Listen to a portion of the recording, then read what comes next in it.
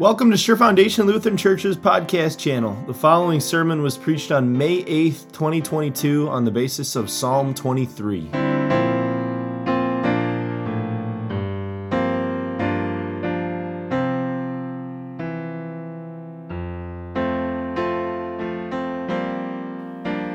Grace, mercy, and peace are yours through our Lord and Savior Jesus Christ. Amen.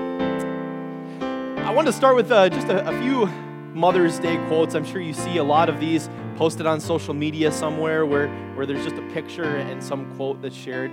Mothers, I want to know if these sort of resonate with you a little bit. I got 3 of them this morning. A good mom has bad days and great days and normal days and overwhelming days and perfect days and trying days and super mom days and just being a mom days and a whole lot of love and real and crazy motherhood days. Yeah, that one resonates. Okay, next one. Any mother could perform the jobs of several air traffic controllers with ease. Had the blessing of flying quite a bit lately. That's a lot going on at one time, right? Behind every great child is a mom who's pretty sure she's screwing it all up. Maybe those resonate. I'm going to state something kind of obvious right off the bat here. I'm not a mother. Shocking, right? And I say that because I know that I'll never fully know the heart of a mother, the worries of a mother, the joys of a mother, or the fears of a mother. But I happen to live with a very wonderful mother, and I get to observe her and talk to her, so I feel like I can maybe understand just a little bit. I can maybe grasp it. It's kind of a blurry picture for me, but it's there nonetheless. That among the many joys of being called a mom, there is some general chaos and stress and worry that come along with that. Now I don't mean to just jump over the joys that come with being a mother, but to be real, there are stresses. There's chaos that comes with the title mom. And a lot of that doesn't even wait until your child is born. Some of that starts while you're pregnant. I've been told that no pregnancy is the same. And that even if you have one of the easiest pregnancies ever, there are still some certain difficulties that come along with that. And at the very least, there's changes. And once your child is born, things certainly do not slow down. They only speed up as you start to adjust to a new way of life, which, especially if it's your first child, it's probably different than you ever expected it to be. The picture that you thought is maybe a little bit different. You start to learn to operate on less sleep and multitask on things that you used to do unencumbered. Adoptive mothers may even have their own set of added stresses and pressures. The paperwork, the interviews, the process, right? The waiting and the praying, the worrying about the bonding with the child and how family members, maybe even distant family members, are going to receive this child on top of all of the stressors and chaos of being a mother.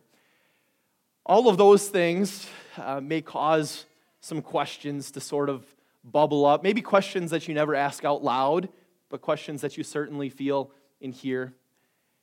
Am I doing this right? Am I headed in the right direction? Am I enough to carry out this task? Is anything ever going to slow down?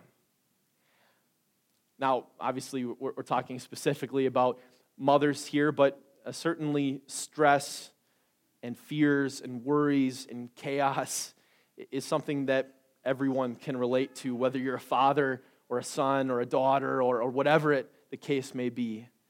There's a lot of chaos in all of our lives from time to time. It may come in different forms and from different sources. It may be the busyness that you have at work, or a lot of you are getting close to being done with school. It's all the tests that are piling on you. It's maybe the responsibilities that are laying ahead of you, or the regret and the shame of failed responsibilities that lay in your past. For some of you, It might be even kind of hard to focus in on a sermon today because you're thinking about all the things that you have to do and all the things that you need to get done after you leave this place today, all of your responsibilities. I think it's pretty safe to say we all have a fair amount of stress and chaos in our lives, and sure that comes in different forms, but it is chaos nonetheless. A lot of times when things are like that, when there's chaos surrounding you, it's external, it's out there, it tends to reveal chaos in here. The chaos in here tends to come out when things are crazy and stressful out there.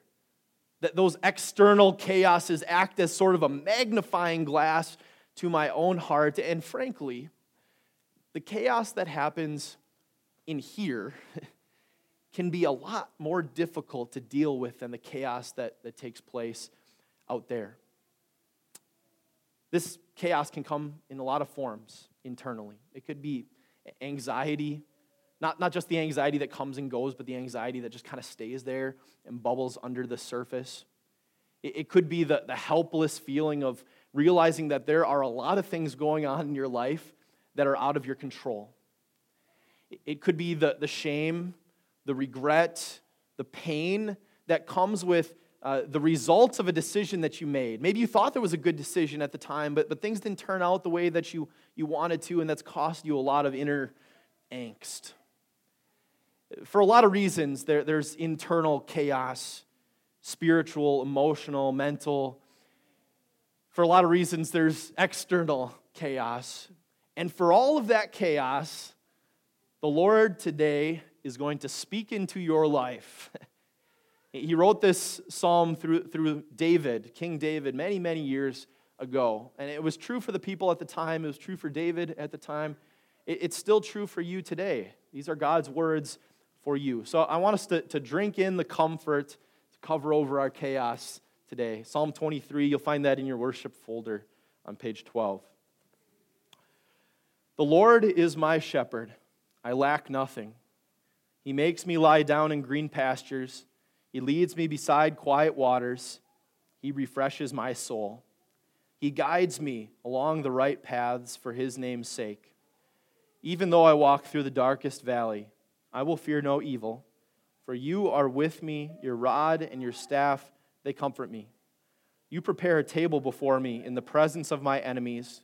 You anoint my head with oil, my cup overflows. Surely your goodness and love will follow me all the days of my life, and I will dwell in the house of the Lord forever. This is God's word.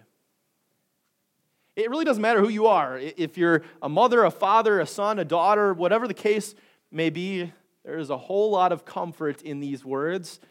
And it starts with the very first two words, the Lord. And if you were following along in the bulletin, you noticed that Lord is in all capital letters there. Now, if you open up your Bible and you read throughout the Old Testament, you'd see that pop up a lot. The Lord, all capital letter, Lord. And it wasn't a mistake. They didn't leave the cap locks on. This is the word that they used to represent the Hebrew word, meaning covenant God. Now, you remember when we say covenant, we mean promise, right? That this is the God of the promise. So every time they saw this capital letter Lord or heard the capital letter Lord name, they thought, this is the God of the promise. This is the God who promised to send a son who would crush the head of the devil, the son who would take take the world's sins on his shoulders and die for him. This was the Messiah, the God who had promised the Messiah. This is the God of promises. And on top of the promise, that he is the God who keeps his promise. He's not the God who doesn't follow through. He follows through on everything that he promises for his people. Which means that this is a Lord, all capital letter Lord, who is in control. Things may seem kind of chaotic, right? Maybe as you watch the news, as you read the newspaper, things are chaotic, and that's probably never going to stop. That definitely is never going to stop as long as we live on this earth. And it may seem very out of control, but your shepherd, who is the all capital letter Lord, the God of a promise, he's in control. Not just of the big events, the wars out there, but also of the things going on in your life. Things may swirl, they may be chaotic, but your shepherd, your all capital letter Lord, your God of a promise is in control. And because we trust that he is the God of the promise, the God who keeps his promises, because we trust that he is a God who is in control, we know that his promises are true, which for us means that his salvation is true.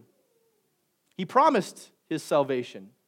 I talked to you in the first lesson, the book of Acts lesson, about how Paul would seek to connect the Old Testament really to Jesus, because that's the truth. He is the Lord of history. He brought about your salvation throughout history so that Jesus would be born of a woman, so that Jesus himself would have a mother, that we might receive the full rights of sons, so that we might be saved. It's that Lord who is the Lord of promises, who is the Lord who is in control, who brought about our salvation. He is the one who is our shepherd. A lot of you probably have similar stories to me, but throughout high school, throughout college, throughout seminary, I had a lot of different jobs, which means I had a lot of different bosses. Some of those bosses were good, others weren't so good. Both were probably very memorable. The best bosses, the ones that I respected the most, were the ones that didn't just sit in the office and bark out orders to me or give me the list of things to do. But the best bosses, the ones I respected the most, were the ones who were willing to roll up their sleeves and get out and do some of the work with me. I know I'm probably not alone in that those are perhaps the bosses that you respect the most. And so as we think about that a little bit, think about Jesus, our shepherd. Because he did even more than that. We said that he was born of a woman, he had a mother, he entered this world, but he did more than just roll up our sleeves and just join us in our work.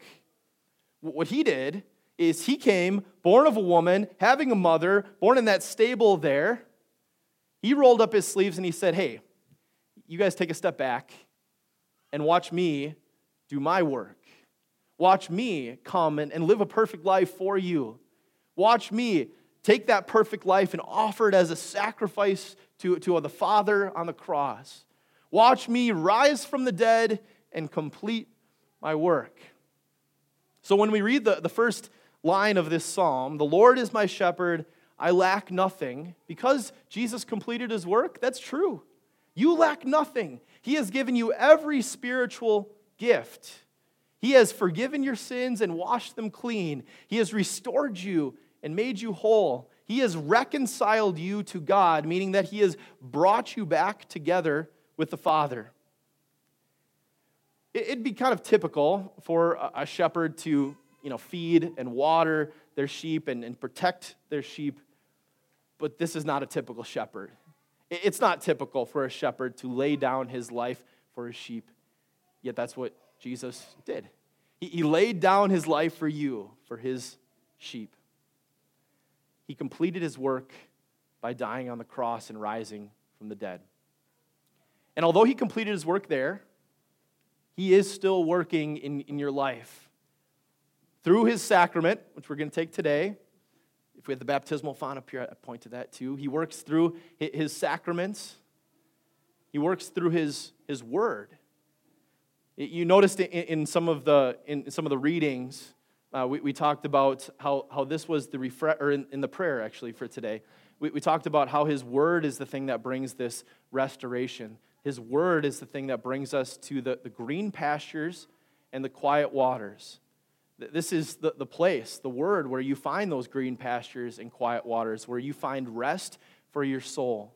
It's his word that strengthens you and sustains you throughout this life so that you can keep going, even when things are chaotic in this life. And your shepherd is still working through his word, even through other people. He has put people in your life to bring you His word.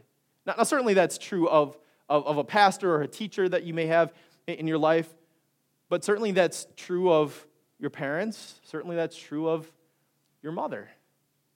For a lot of you, your mom was the one who shared Jesus with you, who taught you Jesus loves me for the first time, who read you a Bible story before you went to bed, who shared God's word with you and helped you apply God's word in your life.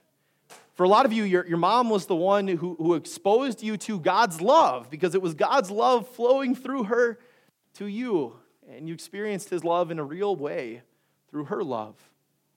For a lot of you, your mom was the one who taught you how to live a Christian life. And for a lot of you, maybe your mom, maybe it was somebody else that taught you that the precious truth that we have in the very first line. We're probably not even going to make it out of the first line of this psalm today. The Lord is my shepherd. That little word, my shepherd. That's personal, right? He's not just the shepherd for somebody else. He's not just looking out for somebody else in their life, but He's forgotten about me. No, He is your shepherd. That's personal, which means that the work that He came to do is for you, which means the forgiveness that He won on the cross is for you. He rose to life for you so that His resurrection could be your resurrection. He is your shepherd. And you have all of these comforts because He is. So speaking specifically to moms today, a couple of those quotes at the beginning there kind of revealed that sometimes you probably wonder if things are going okay, if you're doing things right, if you're good enough, if you've done enough. He says to you today in His word that He is enough, and He has made you enough. That He has forgiven any time that you felt like you haven't done enough. That He's forgiven any mistakes that you made as a mother. And He is your shepherd that's going to continue to walk with you throughout your life. That's not just true for mothers, of course. That's true for all of you. Dads, children, workers, students, everybody. That's true for you. He is your shepherd. You are forgiven and you are loved by Him, which gives you peace that is not from this world. It's peace that covers over that internal chaos that we talked about at the beginning. It's peace that stays with you, no matter how chaotic or crazy or swirling things get in your life. It's that peace that covers over that no matter how crazy things get, you know that you are forgiven, you're saved, and you are perpetually loved by your good shepherd. Even when you walk through the valley of the shadow of death, He's with you. You don't need to fear evil because He's there. He's your shepherd. Even when you're faced with enemies, be it people, be it circumstances, He has a table prepared for you and a seat saved at the heavenly banquet. That even if this life is chaotic until the day that you die, that you have a place that you will go one day where there is perfect peace and perfect serenity. And so as the last words of the psalm say, we can trust that because the Lord is our shepherd, that goodness, His goodness, and His love will follow you all the days of your life, and you will dwell in the house of the Lord forever. No external chaos will ever steal away your internal peace. Praise be to God. Amen.